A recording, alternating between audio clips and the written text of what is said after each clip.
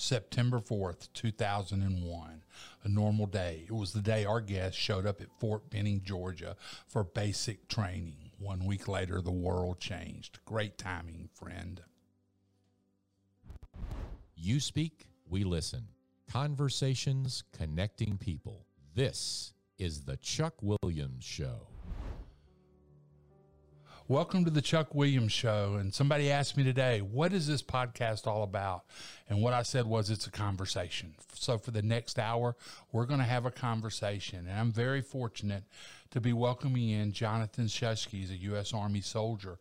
But more importantly to me, Jonathan's my friend, a good friend. Jonathan, welcome.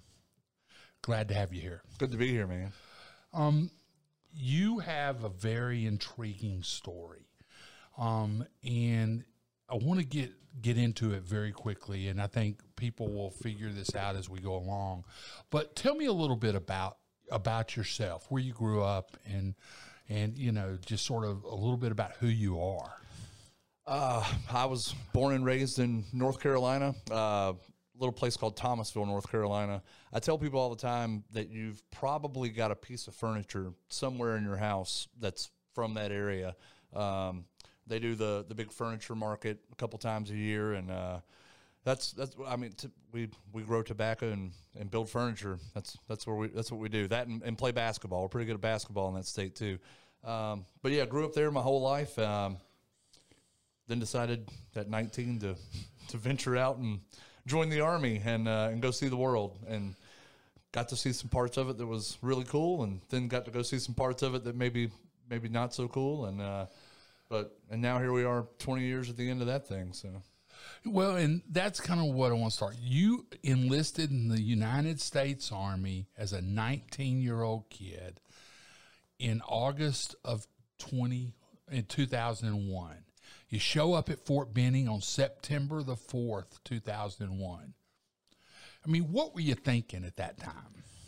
I mean, at that point, I was thinking about the enlistment bonus that I had just signed up and gotten, and I was thinking about the GI Bill and the free college tuition that was going to come at the end of 5 years. And I was, when I showed up to basic training, I wasn't nervous, wasn't scared. It was just, my dad had been Army back in the day, and he'd kind of given me all the, a little bit of a gap between the two of us enlisting, but he'd kind of given me the lowdown. I felt pretty comfortable.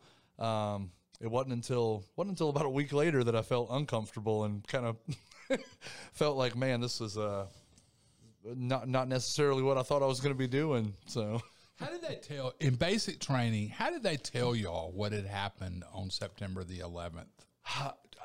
So we all kind of saw it together. We were, for whatever reason. So on September 4th, we show up. They shave our heads. On September the 11th, at like 9 o'clock in the morning, we're in line at the barber shop getting our head shaved again. And you've seen the top of my head. I don't grow very much up there, but we're going through the line to get our head shaved again a week later. And it was like 9 o'clock, 9:15, whatever it was. And I remember the guys working in the barber shop there had a little radio just kind of up on the wall over there they were listening to, and music stopped. And we're listening to a newsman tell us about the World Trade Center has been hit with an airplane, and everybody at that point, like, we're just like everybody else, we thought, man, like, how can that even happen? Like, what pilot didn't see that building there, and as the day went on, it was one of those things where the drill sergeants kind of kept coming and giving us information as they found it. It was one of those things that they weren't going to, a lot of times, like, you get left in the dark in basic training. Like, you don't know what's going on in the world, and like, there are guys in basic training right now that probably have no idea about the verdict that we all just heard a couple hours ago.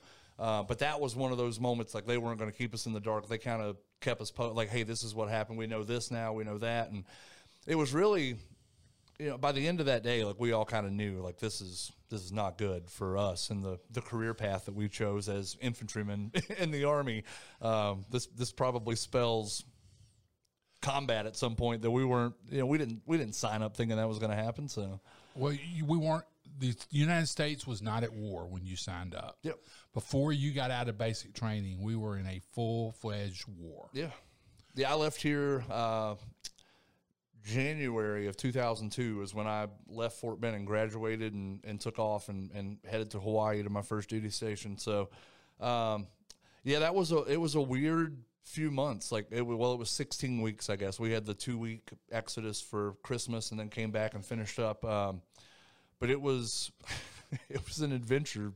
Just the basic training part of it, like trying to piece together everything that's going on in the world and what's about to happen to us. It was pretty surreal, to be honest with you.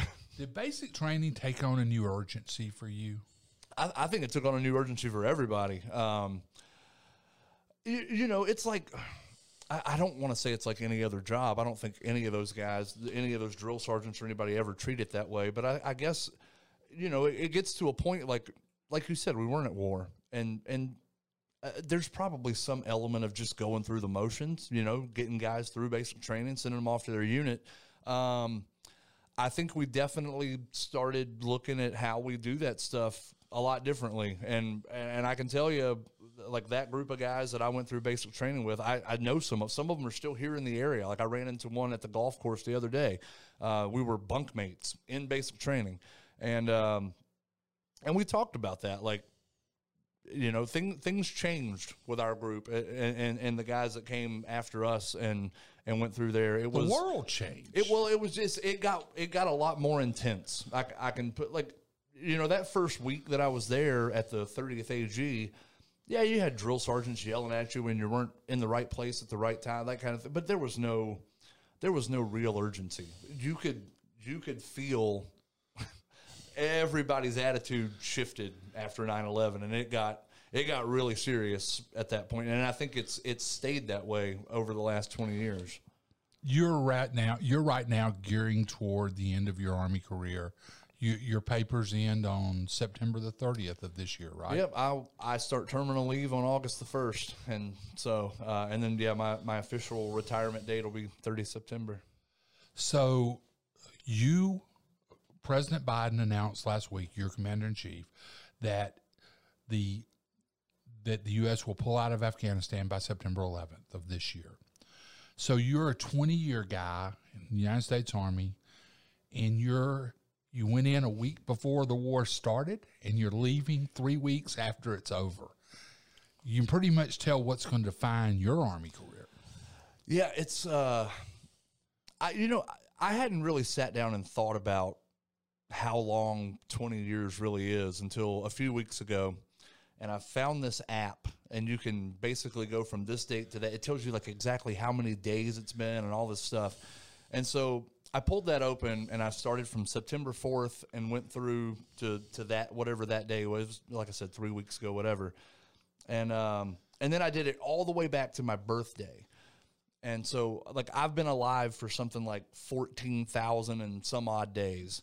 And then I looked at the number from September 4th until then, and it was like 7,000 something. And man, when I sat, like, it was the first time I had even thought about, you've spent, by the time I retire, I'll have spent more than half my life doing this job. And so looking back at, you know, from September 4th to now, and, you know, the 4 trips to Afghanistan, it literally took me until just a few weeks ago to kind of put all that into perspective and how big that really is.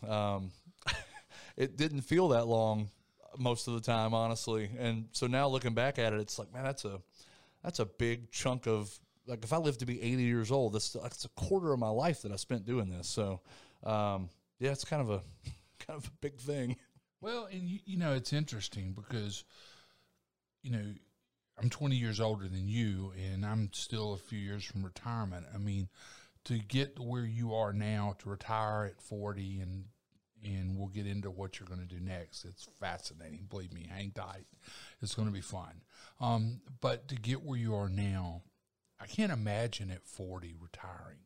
I can't imagine doing. Yeah, okay, you win. You know, it's like, what are you gonna do? Play golf? Yeah. That's an inside joke, people. Okay, so when you joined the Army, could you have honestly picked out Afghanistan on a map? No, I couldn't have told you anything about it. Like, I'm telling you right now, if my life had depended on it, and you said find this place on a globe, I'd be a dead man. I didn't have a clue. I will tell you this. I knew it was somewhere near Russia because I had watched Rambo. That's about all I got for you. Like I didn't have any idea where that place was. So I'd have been in the favorite guys. I'd have been in the right area of the world somewhere, but I couldn't have picked which one it was. So this place, all of a sudden, this place becomes the center of the world's attention after 9/11. Yeah. And when President Bush stood at Ground Zero and said, "We're going to find them and they're going to pay for this," and I'm paraphrasing it probably poorly, but you weren't really sure who they were or where they were, but you quickly found out. Yeah, I can tell you. So my first deployment was in 2004 when I was part of the 25th Infantry Division in Hawaii. And I remember on that first deployment, you remember the deck of cards that they always talked about? Like this guy was the ace and this guy was Ace of Spades. That was a real thing. Bin Laden was the Ace of Spades. Yeah, and so we had this deck of cards, and we called them baseball cards. Like we had like information about each guy and all this stuff. And during that first deployment, there were some of those kind of local guys that we were kind of out looking for. Like we weren't out looking for Bin Laden. Like we didn't know if he was there or somewhere else. Like at that point, he was a ghost, is all we knew. But we started referring to those guys as unicorns. So we couldn't find them. Like we got to the point where we were like, we don't even know if these people are real, man. And eventually we found a couple of them here and there, but it was wild. It was like being on another planet. I kid you not. Like going from Fort Benning, Georgia, this area, go to Afghanistan and just take a look around. It's like you're on a whole different world. And somewhere. you deployed from Honolulu to Afghanistan. That was, well, and Honolulu from Columbus, Georgia also feels like a whole different world. So, yeah, it was, that first deployment, and we still didn't, in 2004, IED was that was still kind of a foreign thing. Like it was improvised explosive device. Yeah, and like everybody knows what that means. In 2004 in Afghanistan, like we rarely talked about IEDs. There weren't many of. Now in Iraq, different story. Like those guys were dealing with it on a daily basis at that point. And then it eventually became very prominent in Afghanistan as well. But it was. It was weird, like, in Iraq, you saw the videos of tanks and Bradleys and all this stuff rolling down the streets, and there was none of that in Afghanistan. There's nowhere to drive a tank in Afghanistan. What are you going to do with it? Like, it's all mountains and rock, and I mean, it's just so it was a ground fighting. Like, it was literally like, if you're going to be an infantryman, this is the place to go to war because that's all we can fit in there. Like nobody else. It was. Take a helicopter and we're going to drop you off at this place, and now you're on your own, pal. And so it was. I'm sitting there thinking back about it, like some of that stuff just comes back to your mind, just racing back in, and it is wild thinking about how much has changed since then, and what that was like. What were your thoughts when your boot first hit soil in Afghanistan? Honestly. So when I first stepped foot in Afghanistan, I was really kind of amazed, honestly. We showed up at, so that first deployment, we flew into Kandahar. Kandahar doesn't look like the rest of Afghanistan. Like you're talking about, like this is, it's a major airfield or whatever, and there were buildings and it was not what I had envisioned. Like we stepped off of a C-130 and it was like we were in a little town or a city or whatever.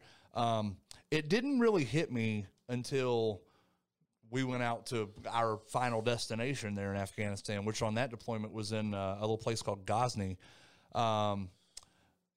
When that CH-47 touched down and we walked off the back of it and it left, and then it was just silent, and you realized, here we are, like we're in the middle of this place and there's nobody else around. That's when it was, I'll be honest with you, I can't repeat what my first thought was on your show. My second thought was immediately, man, what did you do this time? Like, what have you gotten yourself into? You know, you're not making furniture or growing tobacco anymore. When you look at Afghanistan now, 4 deployments there. How did it change from 2004 to 2018 when you went the last time? And you went with SFAB the last time, I right? did, yep. Which was a special unit essentially designed to kick down doors and find bad guys. No, not really kicking down any doors and finding bad guys. We were the SFAB. We were there to train and advise the Afghan military on how to go and kick the doors down and find the bad guys themselves. Which look, I'm going to tell you, I know this is a little bit off of what you just asked me, but the SFAB, and I want to make this very clear, I don't speak for the Army or the Department of Defense or anybody else, but in my opinion, that unit and what the SFAB has done over the last few years, like, I believe that is one of the reasons that we're able to leave Afghanistan right now. Enabling the Afghan military and their forces to go and do what we'd really been doing for 18, 19 years is why we're going to get to leave now.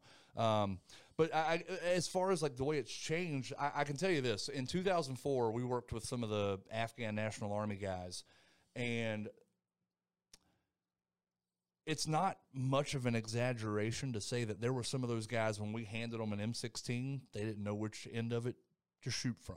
I mean, I'm being honest. Like, these were, like, they're farmers and, you know, brick masons or whatever it was that they did that got handed a rifle and said, "Welcome to the Army, man." They don't do basic training the same way, at least not in 2004, that we do it here in the United States. And so we spent time working with those guys. They went on patrols with us. Like, there were really, over the 4 deployments that I did, there were very few times that I ever went and did anything that there wasn't some sort of Afghan presence with us when we went to do it. And that first deployment, we spent a lot of time worrying about one of those guys killing us, not on purpose, like just by mistake, because they didn't know any better. We didn't think about that nearly as much in 2018. We came a long way in training those guys. They came a long way in training their own forces and how they do things and being more proficient. So yeah, there was quite a difference from 2004 to 2018. Man, it's like not even the same Army, you know, really. I mean, you went from, like I said, a bunch of guys that just got handed a weapon and said, "Welcome to the Army." And then in 2018, they're still not doing the things the way we do them here, and they probably never will. But absolutely a complete, 180 from what I saw that first deployment as a young soldier. So it's really remarkable how far the whole place has come, to be honest with you. Did you get to know many of the locals when you were over there? So we did. I think you've probably seen a picture that I've shared on Facebook and stuff a couple of times with a little. At the time, he was like 8 years old. This little kid that every time he saw us on patrol coming through their little village, he always wanted to talk. And when we would sit down and have a meeting with the elders or whoever, he always wanted to come over and be around. And he brought us chai and snacks and all this stuff. And I took that picture with him. It was really right before we left in 2011 on our way back. But like, I saw that kid like almost weekly. Like, he was always there. And there were a lot of the locals, like on those deployments, when you're in that place for 365 days, like, you get to know the faces and the folks around there. Really, I think most of my relationships were built with the military guys, the Afghan Army guys or Afghan police or whoever. And I didn't make many of those connections like that. Where I was really connected to those guys until that deployment with the SFAB. And that deployment, I got to know all of those guys, like, and I'm talking like from their brigade commander down to, at the soldier level. Like that was when we started developing like some real personal relationships. And I'm friends with some of those guys on Facebook now. Like that's how far we've come in the world since the first time I went over there. Like some of those Afghan guys that I was there with advising and doing that stuff with the SFAB, like I'm friends with them on Facebook. Like I've got a couple of them, Major Imal, he calls me on video messenger and like he's seen my wife and kids and, and we sit there and chat. He speaks a little bit of broken English here and there, and he's an artillery guy, so there's a little bit of animosity, me being an infantryman, and but no, like it's like there are definitely there are people over there that I care very much about. Like I spent 9 months with that guy, trying to get this thing right, and so there's definitely some bonds and stuff there. What values do we share with those guys? Really, all of them. It's weird when I sit and listen to folks talk about, well, Muslims do this or they do that, or man, at the end of the day, like we're so similar, like you have no idea. I sat and talked with some of their religious leaders in that country, like in villages here or there, and we would talk about, the Bible versus the Quran and what this says versus what that says. And you'd be amazed at how much of it lines up, like how much of the same stuff we really believe. Look, you're friends with me on Facebook. You've seen some of the debates and stuff I get into on there. And it's really quite entertaining, I might add. It's funny to sit and listen to people talk about stuff that they really have no idea about. I mean, it's at this point, it's entertainment to me.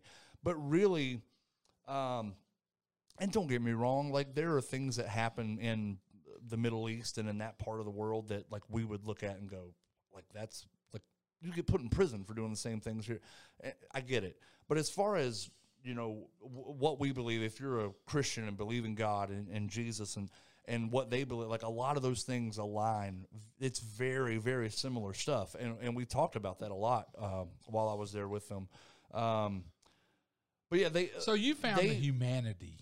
Yeah, they value. I would say this. I think they may value family and being together in a way that we don't even value it sometimes.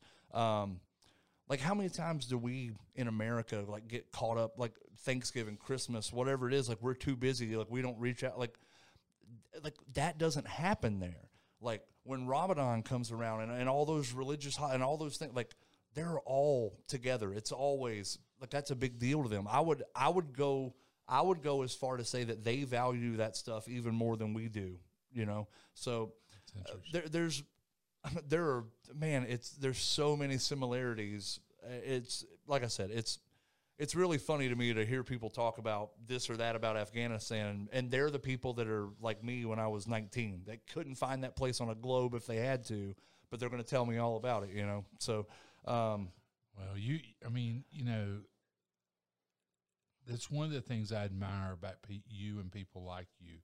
Y'all are willing to go to these places and to take the American effort there, and I admire that. I mean, and I want to end this piece of it right now. We could talk about this for the whole rest of the show, but I don't want to do that.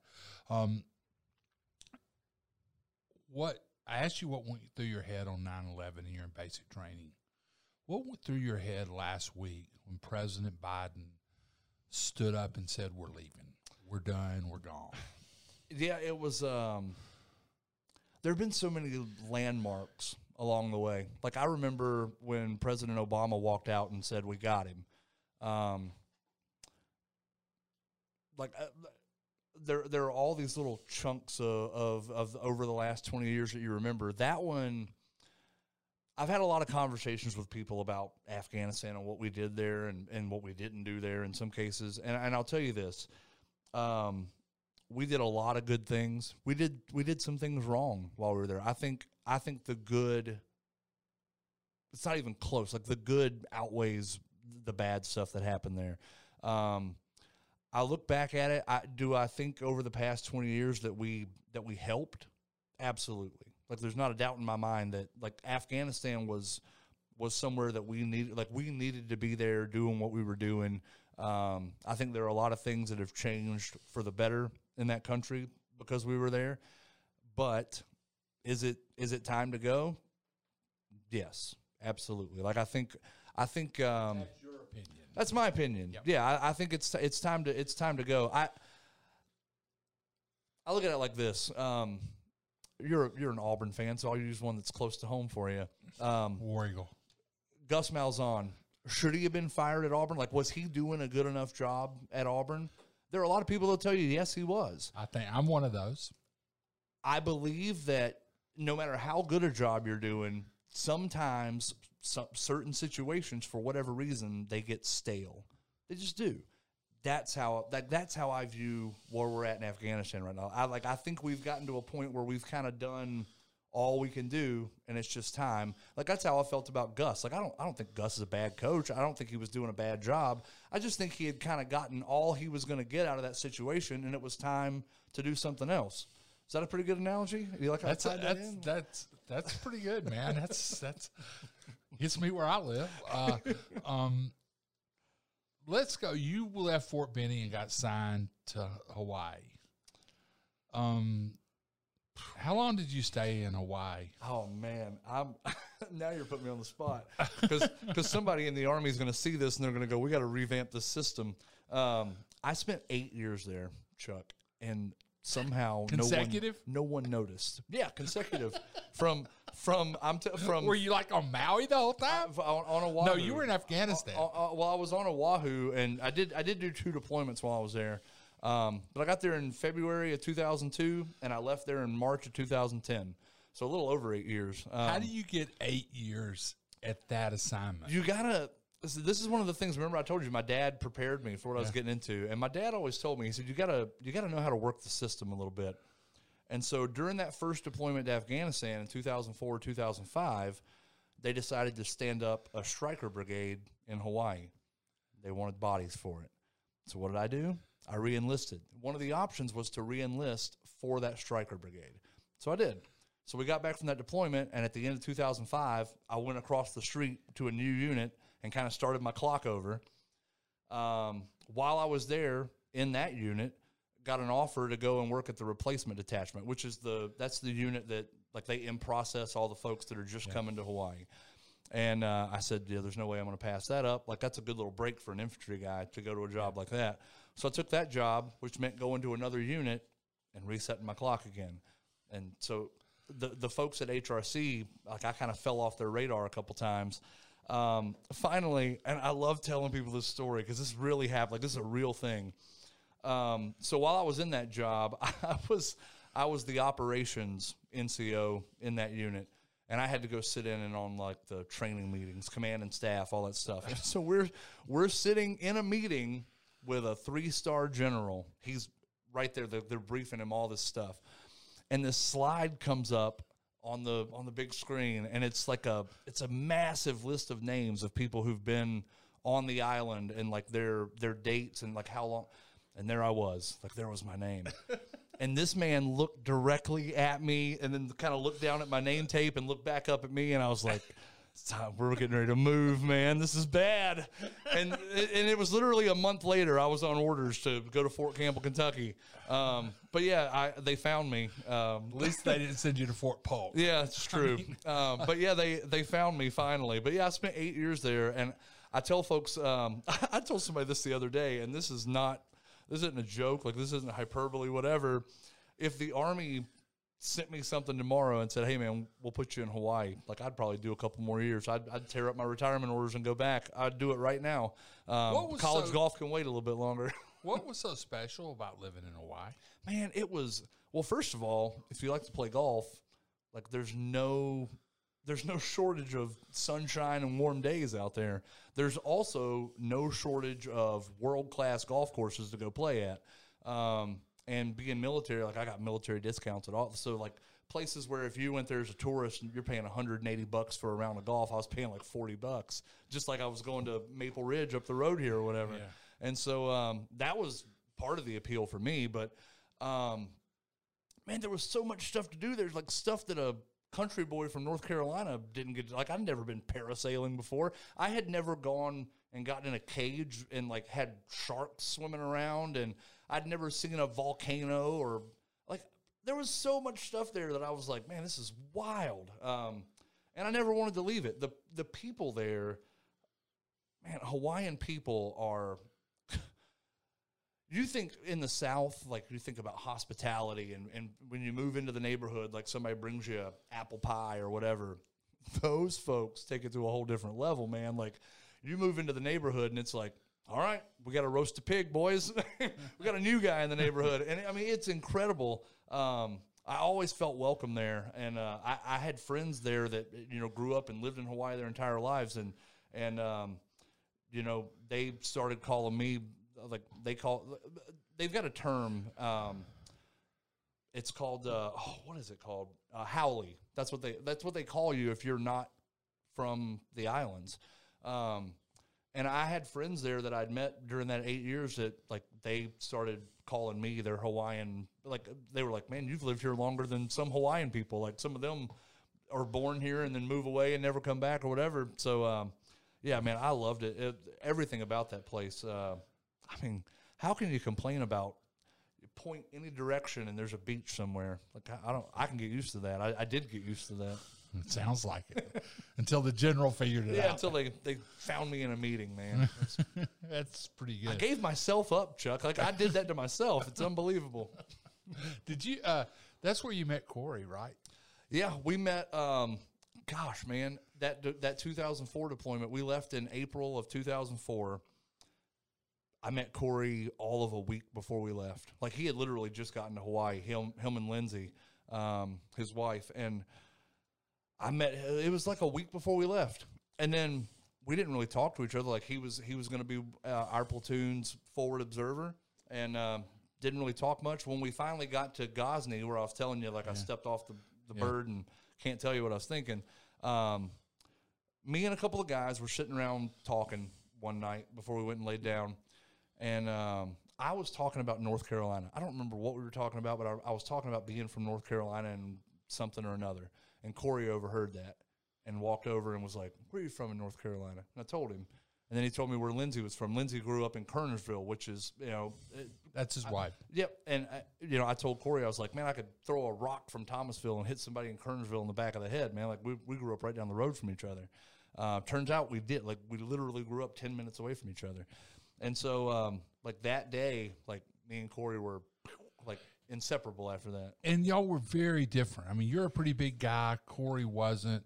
You're 5 foot nothing, man. Like, he was little bitty fella, but he, man, we were opposite in physical stature. We were also opposite in that, you know, Corey lived way bigger than his little 5 foot whatever frame.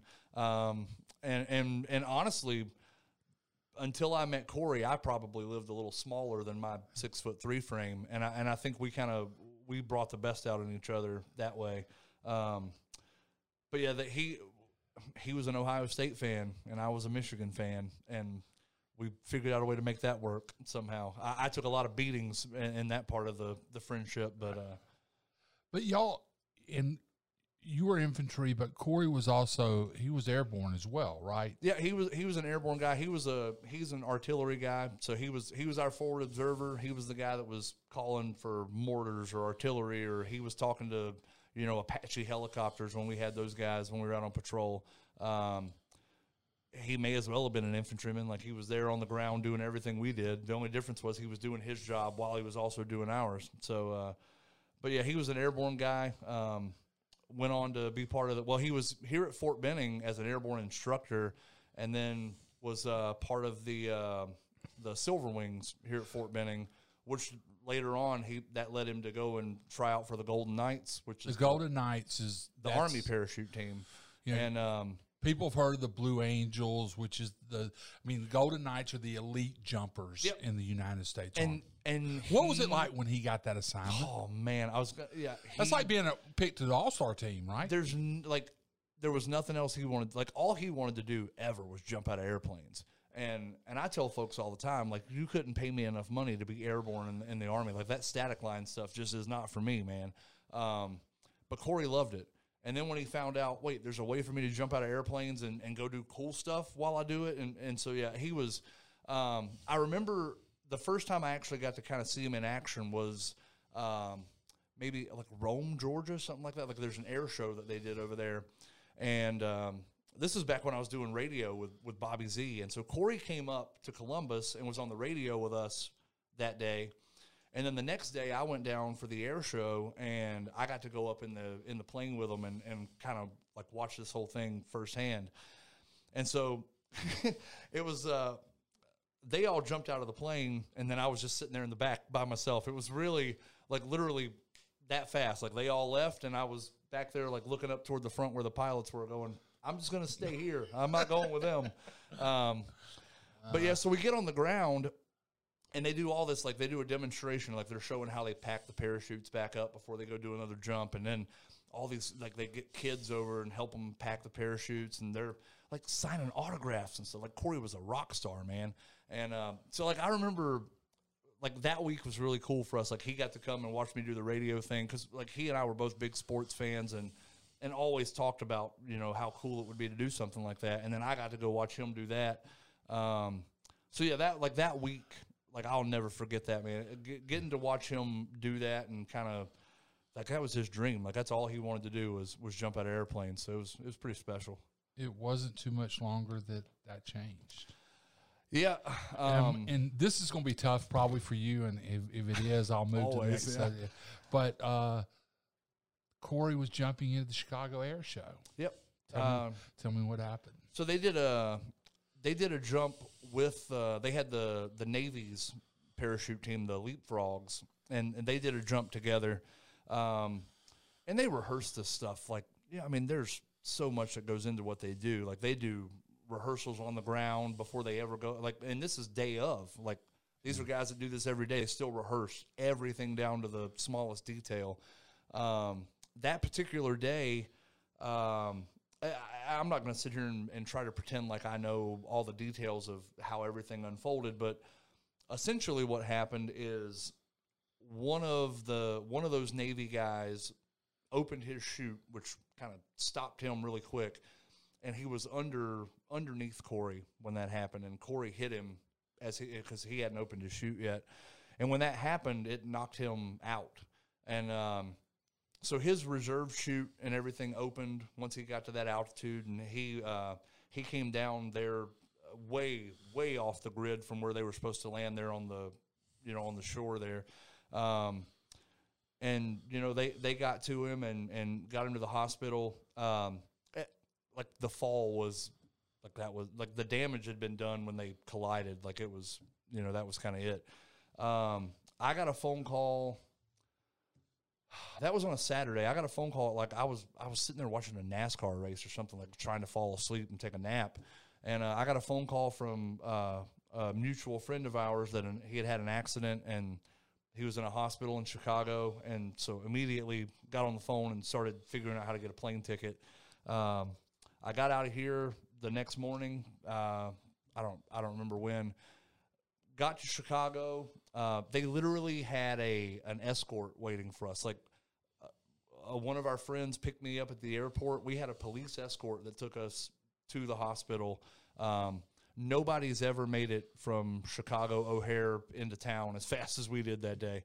And I got there all of about 15, 20 minutes before they decided to take him off life support. But, yeah, it was – I got to go in and spend that few minutes with him, and kind of had the room to myself. And that was a tough day.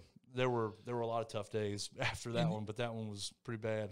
In your job, you expect to lose friends and comrades in Afghanistan. You don't really expect for it to happen in Chicago. Yeah, that was the hard part of it is I had so much trouble wrapping my mind around that part. Like, I had lost, Corey and I both had lost friends in Afghanistan.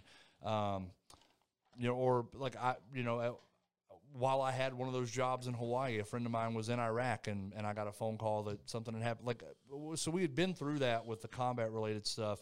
That one was that was a whole different and much harder pill to swallow. Like being here and supposed to be doing what he loves doing, and yeah, that one was different than all the other ones. Well, thanks for sharing it. I mean, it's, and that was where you and I met. I saw a Facebook post, and I was like, "Whoa, there's a Fort Benning connection." And I knew if he was part of the Golden Knights, there was a Fort Benning connection. You don't become a Golden Knight without having first. You're gonna have been through airborne school at some point. Yeah, you're gonna have been to Benning. There's no question. Let's change it up now. Let's talk about you go terminal in August. You're done with the Army in September. Most people go and find a job. I did, sort of. Tell me what you're going to be doing. Let's go ahead and let's talk about the fun part. I'm going to do what everybody wishes they could do when they retire. I'm going to retire, and I'm going to go play golf every day. That's what I tell people, and they're like, "Wait, how are you doing that?" And I'm going to go play college golf. And I'll be honest with you, that was something that I didn't think was possible until 2019. I was with the All-Army golf team. We were in Arizona playing the Armed Forces championship. You're like a 4 or 5 time Fort Benning Follow Me champion, right? Yeah. Oh, man, my name is on the same wall as General Omar Bradley, and he's on there as the runner-up the year he was on there. I won the thing 3 times. So yeah, when anybody asks, I tell them Omar Bradley might have been a bad dude, but I could have beat him at golf. I know that. But yeah, we're you don't have a fighting vehicle named after you. That's true. I don't even have a part of the golf course named after me. So what do you know? But yeah, playing all Army golf, and I was playing that day. The threesome that I was in, I was playing with a Marine and a Navy guy. And as we're playing, we're walking along and talking during the round, and I was talking about coming up on retirement in the next couple of years, and he was like, "Well, what are you going to do?" And I was like, I haven't really thought about it, but I thought I might go back to school. And at that time, I was thinking about going and doing the PGA's golf management program. At Mississippi State. Yeah, and trying to go and become a head golf professional. Like, that was kind of what I wanted to do later on in life.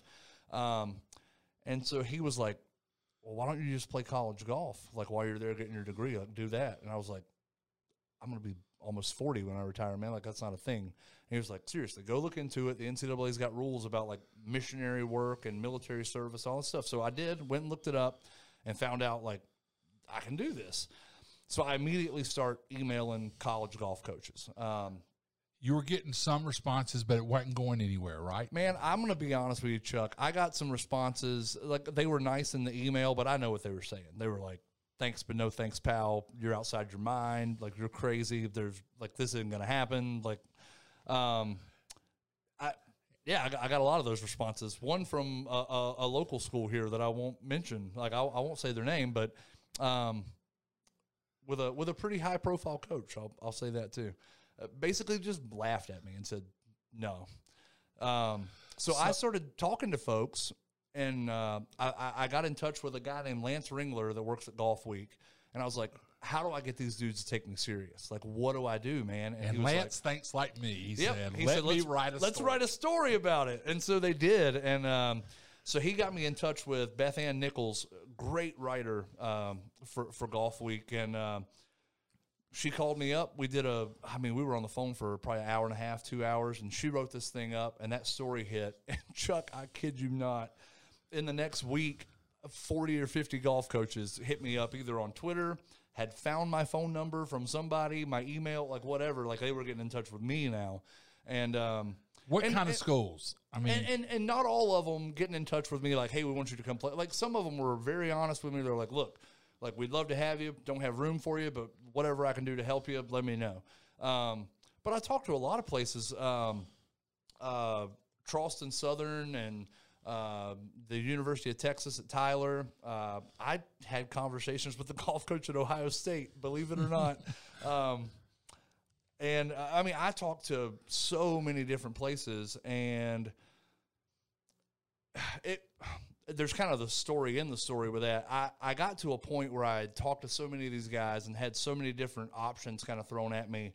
I put a ton of pressure on myself last fall and going into the winter, and played some tournaments and didn't play very well. Like, I was coming off a summer where I'd played really good golf, and then hit rock bottom over this past fall and winter. And I'm not gonna lie to you, like, some of those coaches stopped calling. Like, they were like, "Ooh, I don't know if this is such a good idea."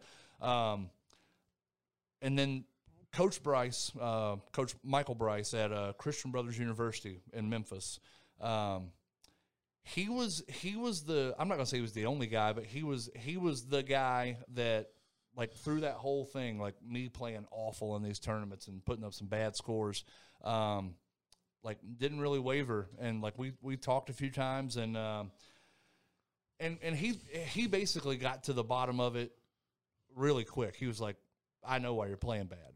And I was like, "Well, somebody please tell me." And he told me that. He was like, you're putting so much pressure on yourself because of all this attention and all these people. And I'll tell you, what goes a long way is when somebody believes in you, when you've kind of stopped believing in yourself a little bit. Like, that's a big deal. And that was, I've been through Memphis and stopped in there a couple of times. Didn't know much about the place. Didn't know Great anything. barbecue. Didn't know. I knew that. I knew they had good food. You and I are the same in that regard, Chuck. We're going to eat. But hadn't visited the place. Didn't know anything about it. And I called him up and said, "I'm in. Like, let's do it." I actually finally went and did my visit a couple weeks ago and got to see everything, and it's as good as advertised. But yeah, it was.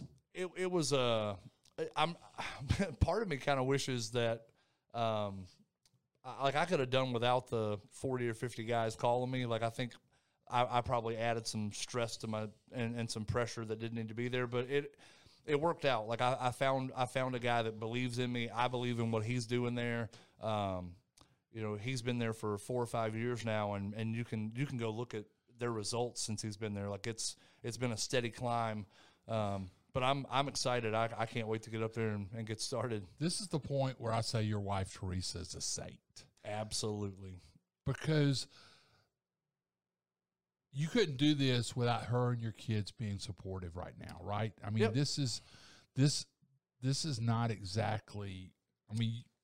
Well, and the crazy part is when we first decided we were going to do this, and I say we, like, because this was a we decision. Like, this wasn't, I'm not an 18-year-old kid picking where I'm going to school. Like, this was a decision that we sat down and made as a family. And when we got how many children? 4 of them. One of them is going to be a college freshman at the same time as Dad. So that's a pretty weird dynamic in our house. The kind of the joke in our house right now is that Austin's going to be a high school freshman with me, or a college freshman with me. And everybody's like, their joke is that, like, I'm diving into this college thing head first. Like, I've got braces right now.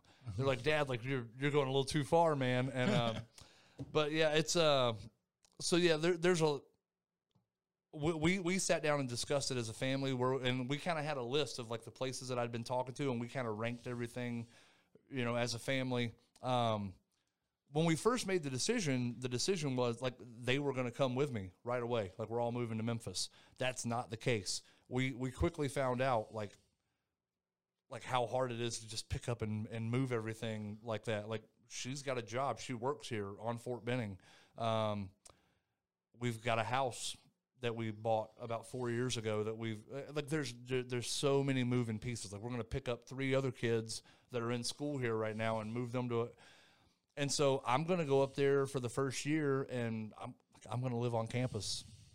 Like, I'm not going to say in a dorm room. I'm actually going to live in an apartment on campus, but like, I'm going to get the full college experience. And one of the things that we talked about in that Golf Week article was the possibility that, like, what if you guys get separated?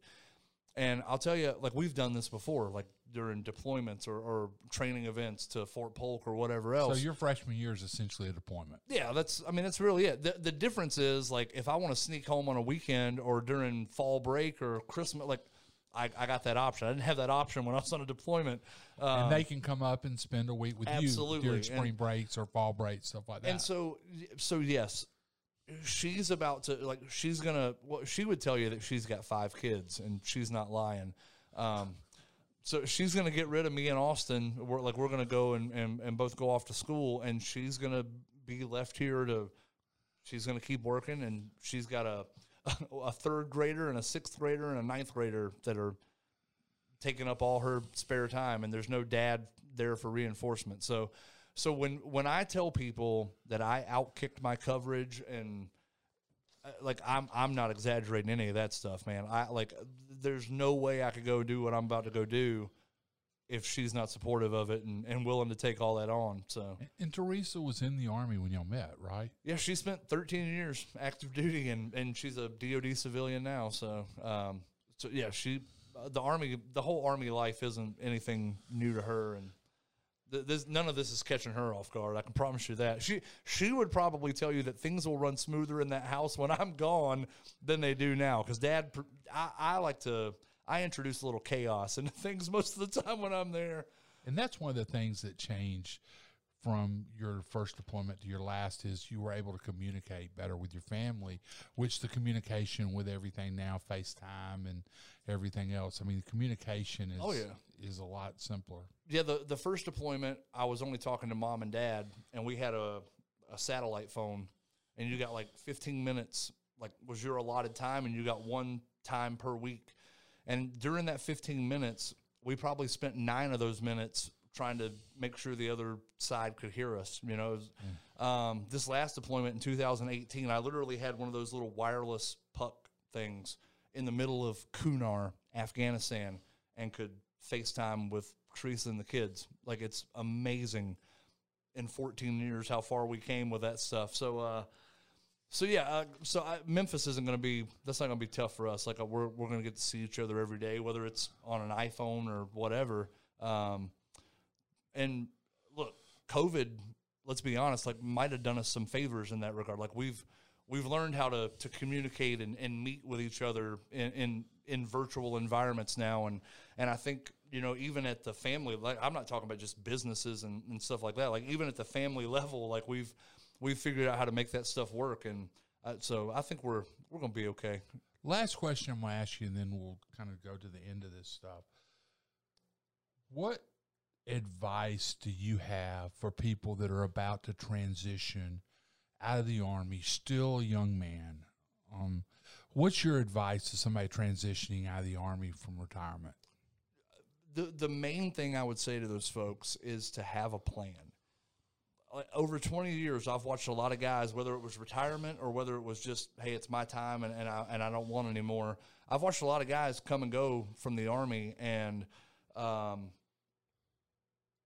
you know, it's easy to kind of sit back and go, man, I can't wait till this thing's over. But then when it's over and you haven't planned anything, don't have anything lined up, like, I've seen a lot of those guys really struggle for those first few months or a year or whatever when they get out. And so my first piece of advice would be, have a plan. Like, do not decide to get those retirement orders or whatever until you've got that plan in place. And my second piece of advice to them would be, don't settle.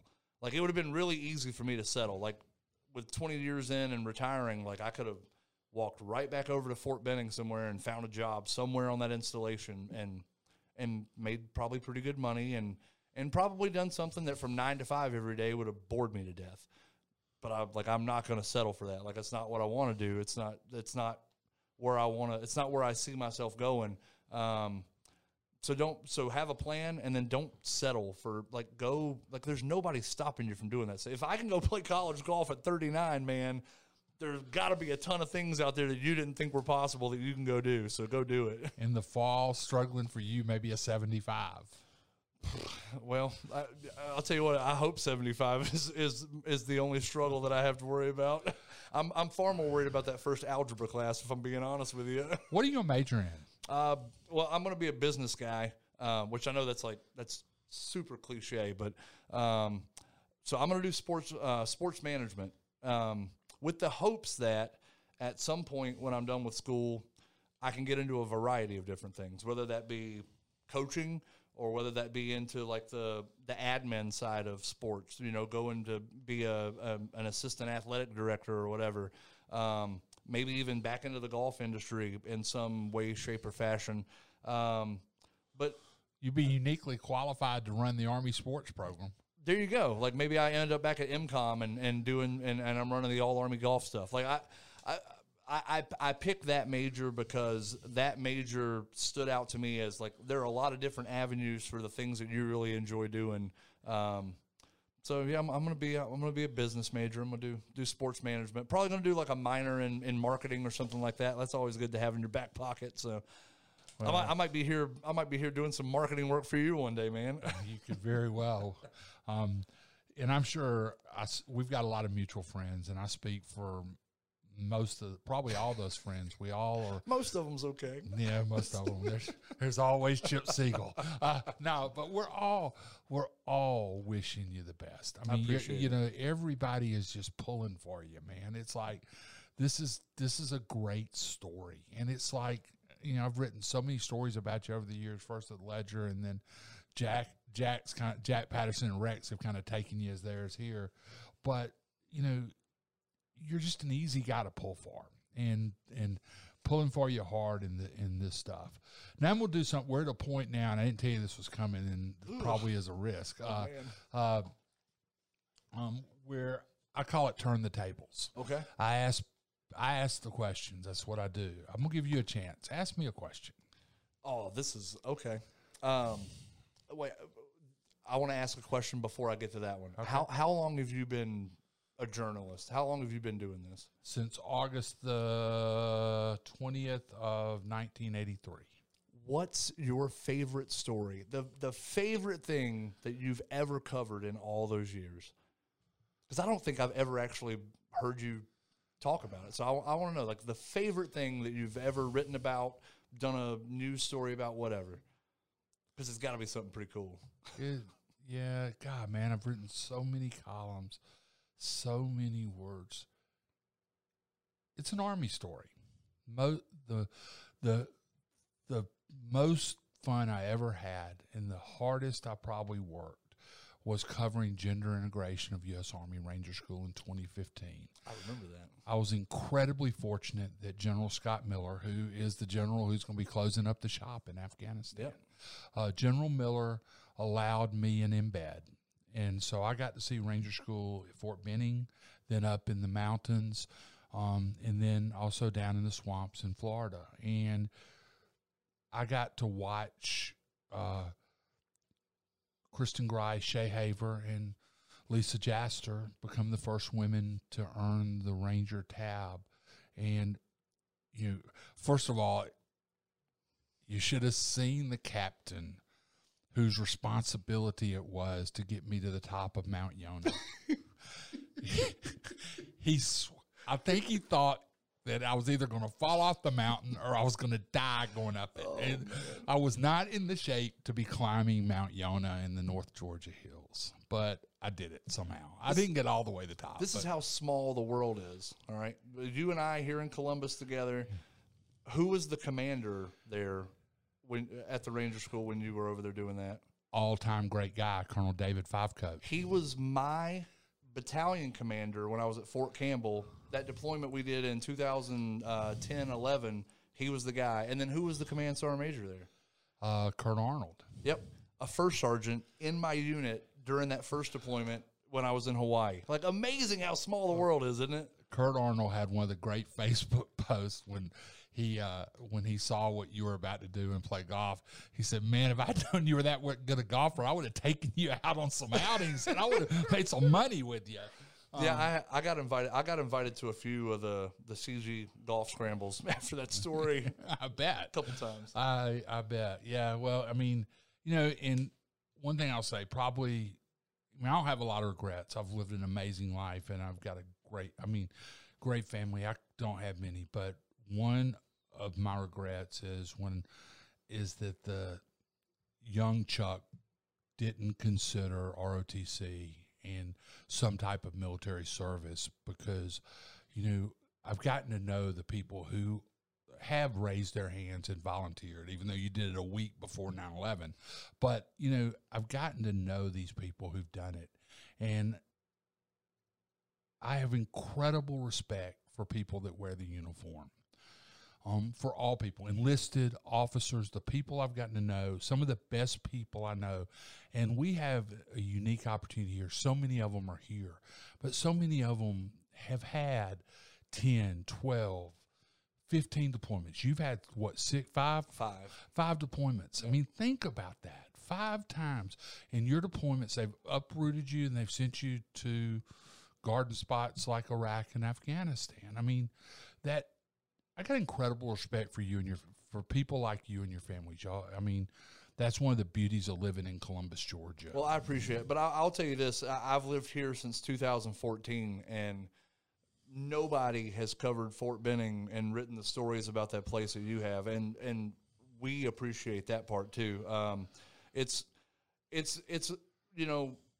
I tell people all the time, we don't join the military because we're expecting to get medals and accolades and all this stuff. But it's really nice when you sit back and watch somebody tell your story the way you have for us. So we appreciate that too. Well, that means a great deal. Our guest has been Jonathan Shuskey. We never got your rank. I'm a staff sergeant, and I tell people, people are like, "You're going to retire as a staff sergeant, not even sergeant first class or first sergeant." And look, man, I'm not gonna lie to you. Like, I got to spend 20 years doing this job and played a lot of golf. Like, I'm not complaining. So, and 5 deployments, but you know, that, I mean, when you look at that, I mean, you know, some people might say, well, whoa, he just never wanted to rise up or whatever. And I see a commitment in that. I mean, I see somebody who said, okay, I'm going to get, I mean, because when you get to 13 or 14 years where you are, you got to go get the other 6. I mean, 15, 16 years, you know, you got to go get the end of it. Yeah, I mean, I tell folks, people make decisions, man. Like, there are a lot of guys that were in my position that chose to go to Ranger School or do this or that or whatever, and went on to make some more rank. Man, 2013, they told me what the All-Army golf team was, and that halted all that rank stuff in its tracks, man. I wasn't going to pass that up. And you were playing with mostly officers, right? Yeah, in a lot of cases, yeah. I mean, like the Air Force team, that's all a bunch of Air Force captains that don't have anything else to do but play golf all day. No, I'm kidding. But yeah, a bunch of officers that play that stuff. Well, we have reached the end of another Chuck Williams show, and want to thank everybody for listening. You can watch the Chuck Williams show streaming live on WRBL.com every Tuesday night at 7 o'clock Eastern. You can watch the replay the next day on our website. And coming soon, I'm being told very soon, make sure to subscribe to the podcast on Apple, Spotify, or Audible so you can listen to the Chuck Williams show on the go. And now to my favorite part, the social media. You can follow Chuck Williams, that's me, at Chuck Williams WRBL on Facebook, at Chuck Williams 0999 on Instagram, or just if you want to go to Twitter. Twitter is my favorite of the formats. You can follow me at just Chuck Williams. That tells you how long I've been there. Well, thank you again for listening to the Chuck Williams Show, and special thanks to Staff Sergeant Jonathan Shuskey for joining us and sharing his story. I learned a few things about him, and I thought I knew a lot.